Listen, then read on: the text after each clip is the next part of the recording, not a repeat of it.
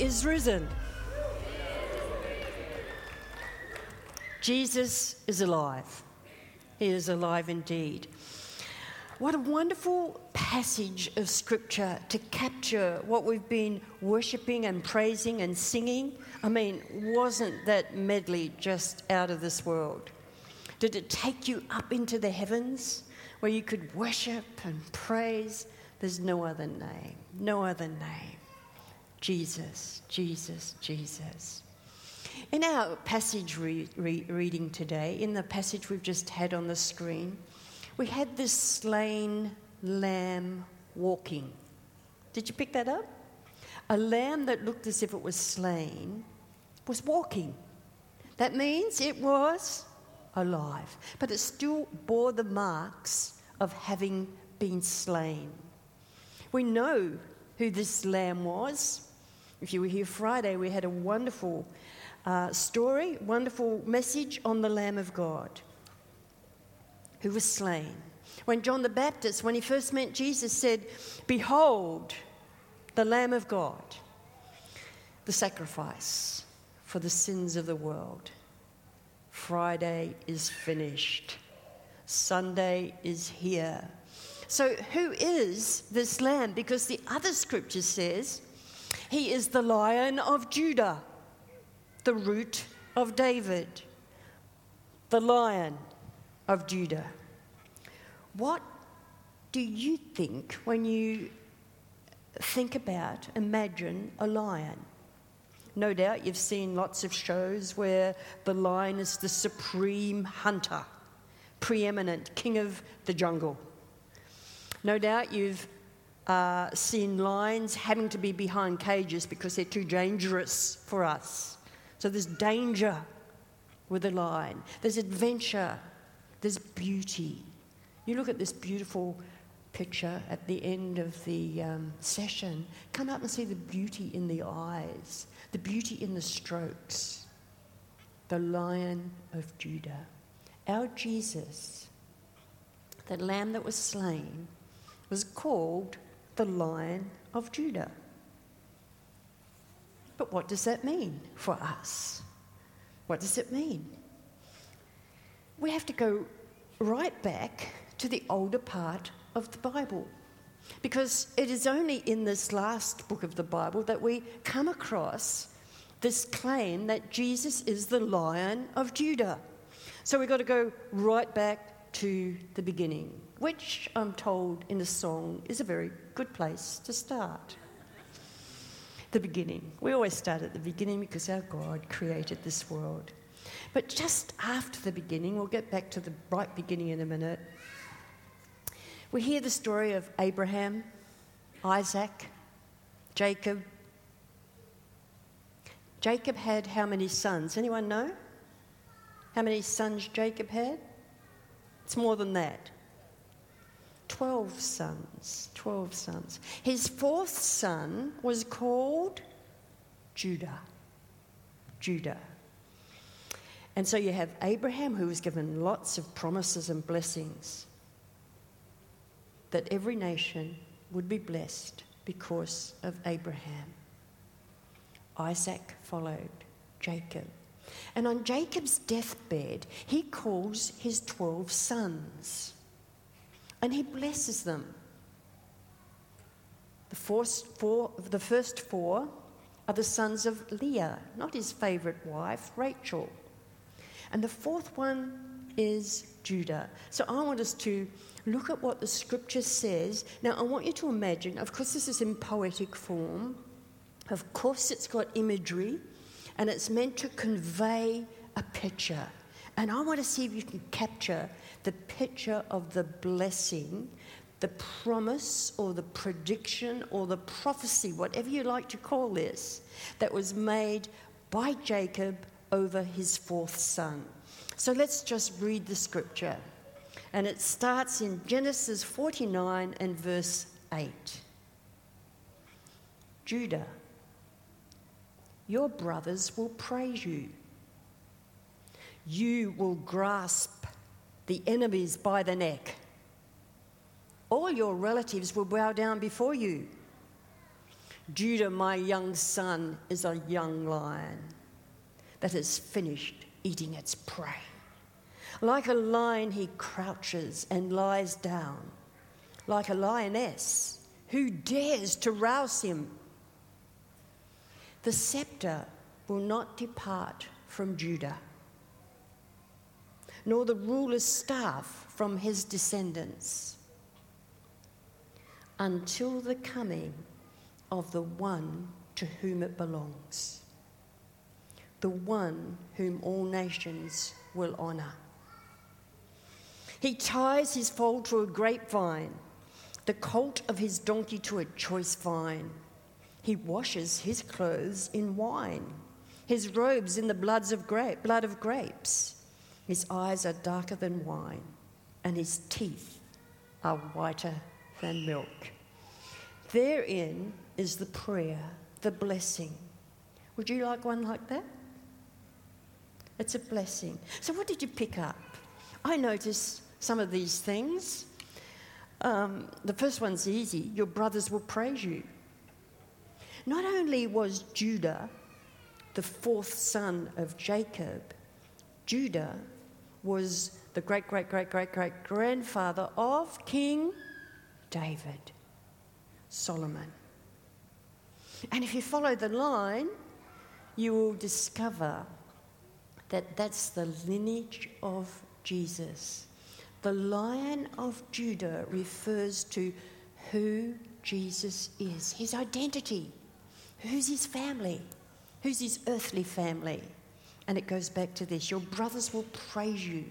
That's the first one that you can pick up. Secondly, you'll discover that he will be preeminent over Israel.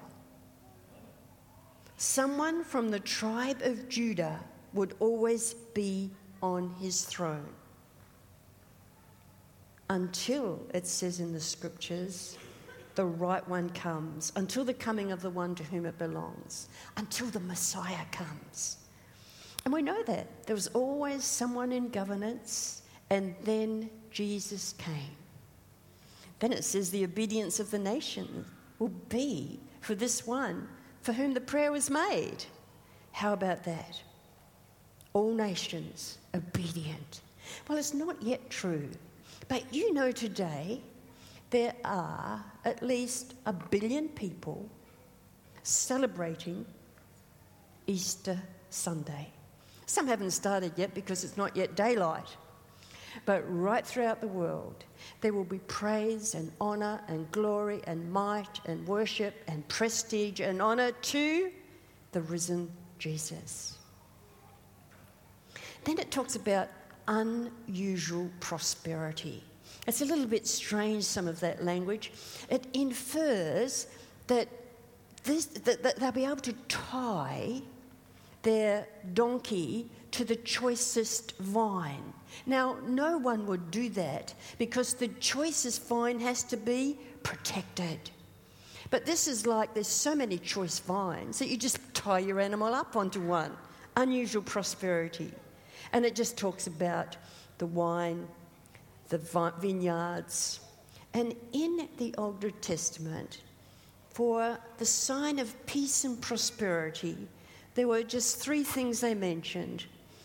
The family would sit under the vine, look on the olive groves, and have enough grain. That was their picture of prosperity. And this is abundant prosperity.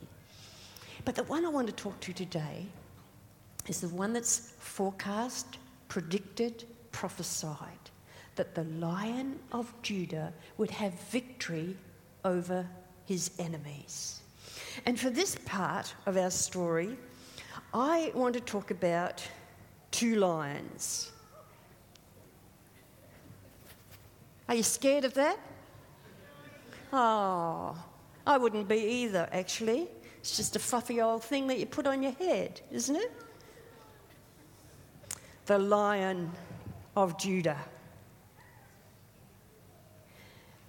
I want to give you the story of 2 lions. And to go back to this, I refer back to some of the messages we've had during March, where we learnt about the one who's called the prince of this air. And it says in 1 Peter 5:8, it says this: stay alert. Stay alert. Your enemy goes around roaring like a lion, seeking whom he may devour. Now, I'm suggesting that the lion, this lion that I'm talking about, only has a roar.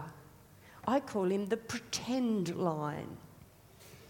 He's got a mask, just like this, the pretend lion. But he's the greatest pretender in all of this world. He's a deceiver, he's a liar, he's a cheat. He destroys, he is death.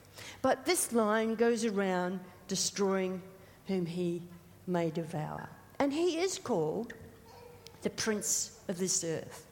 And now I'm going back again to the very beginning.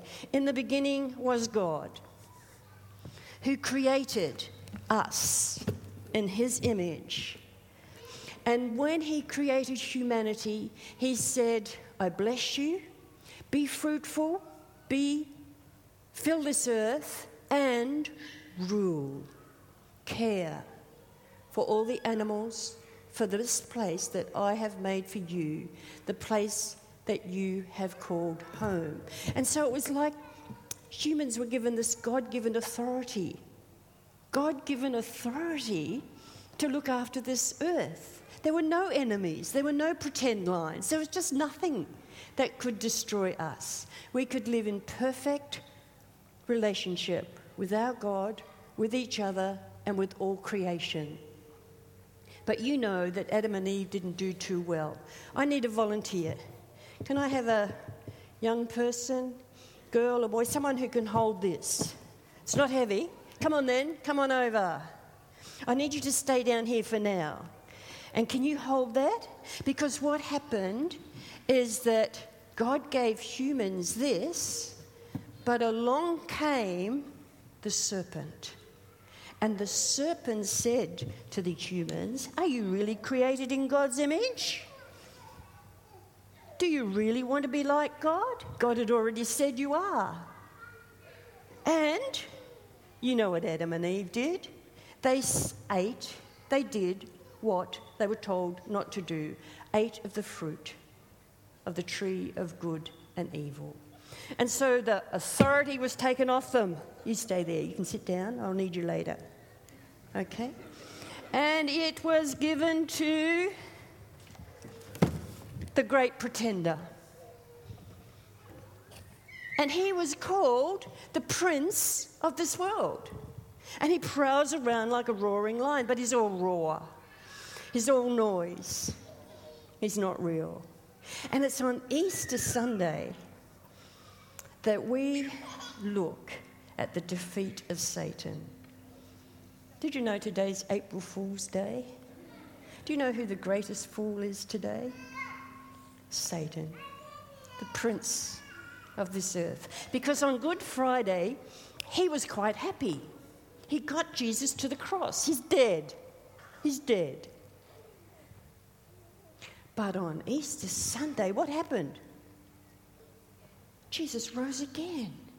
And Satan lost all power and all authority. On the cross, Jesus dealt with our sin. He paid the penalty for all humans so that we could have reconciliation or be right with God or have peace with God.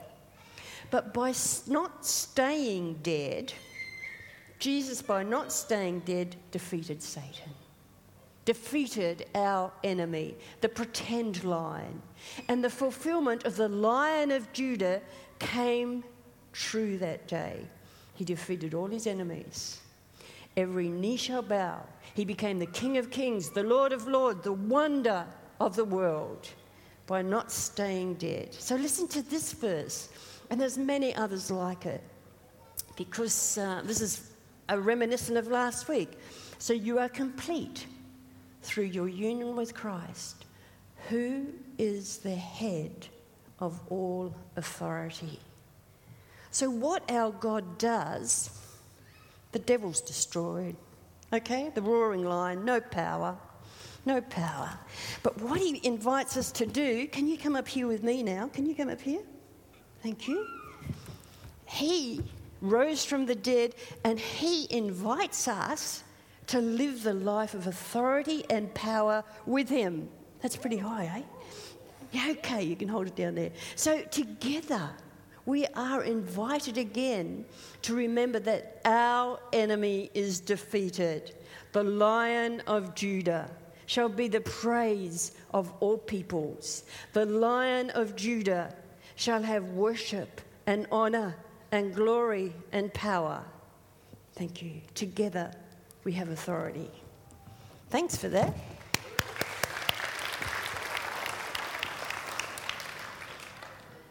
He's alive. He's alive today. Our scripture says what we've just illustrated to you, the one we read in Revelation. Listen to this. Revelation chapter 5, verse 10.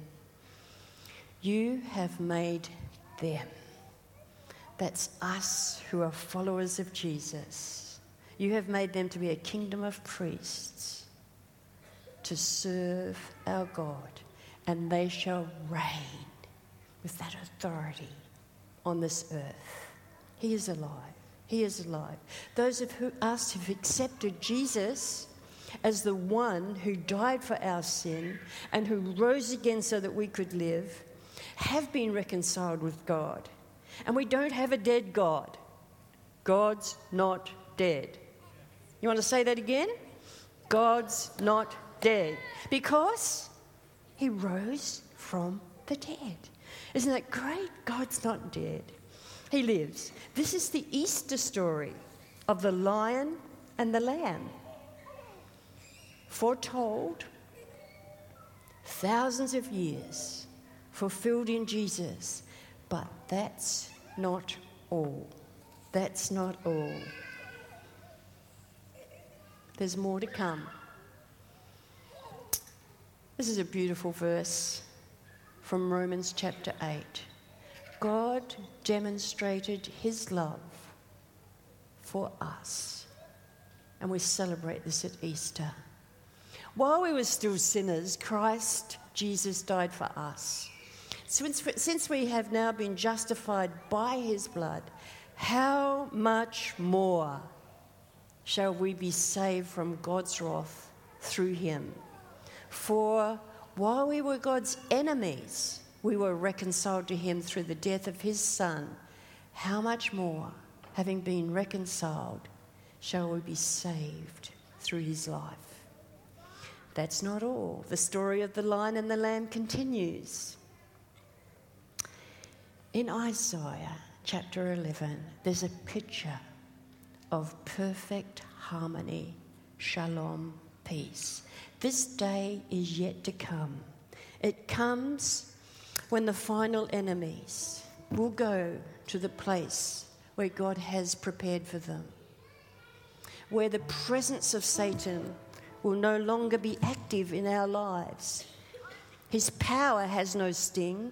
Death has no sting. He is defeated, but he still goes around like a roaring lion. But the day will come when Jesus comes again, and the lion and the lamb, a picture of perfect harmony, will lie together.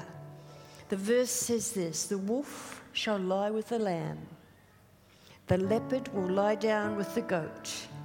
The calf and the lion and the young yearling together, and a little child will lead them. The earth will be filled with the knowledge of the Lord. And according to the Revelation 5 reading, we shall reign with him forever and ever in perfect harmony, where this earth, this world, knows no animosity and no conflict anymore. What a day. What a glorious day. Easter we celebrate. Isn't that great? We're going to go into a time of communion. I want it to be a special time today. And the communion people can come and start handing it out, if that's okay. because we're going to hold it and we're going to have gratitude. We're going to be grateful today for the Easter story. Friday was somber joy. Today is ecstatic joy. Joy unlimited. He is risen. Our God's not dead, is he? God's alive. God is not dead. And we're going to celebrate that. And I'm going to read a psalm while you hold the little bit of biscuit, a little bit of juice, which represent to us and remind us that Jesus, on the Good Friday that we celebrate, broke his body, died, let the blood spill all over the ground. But he's not dead. It is for our sins. If this is strange to you, just leave it, pass it along. No one will notice, no one will count, no one really knows. You're free just to be part of this next time. Just hold it. I want to read a psalm, and then we will eat and drink together.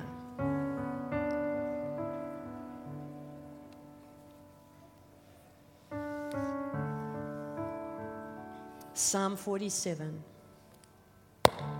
Clap your hands. All you nations, shout to the Lord with cries of joy. For the Lord Most High is awesome, the great King, the Lion of Judah, over all the earth. He subdued nations under us, peoples under our feet. He chose our inheritance for us, the pride of Jacob, Judah, the line of Judah, whom he loved.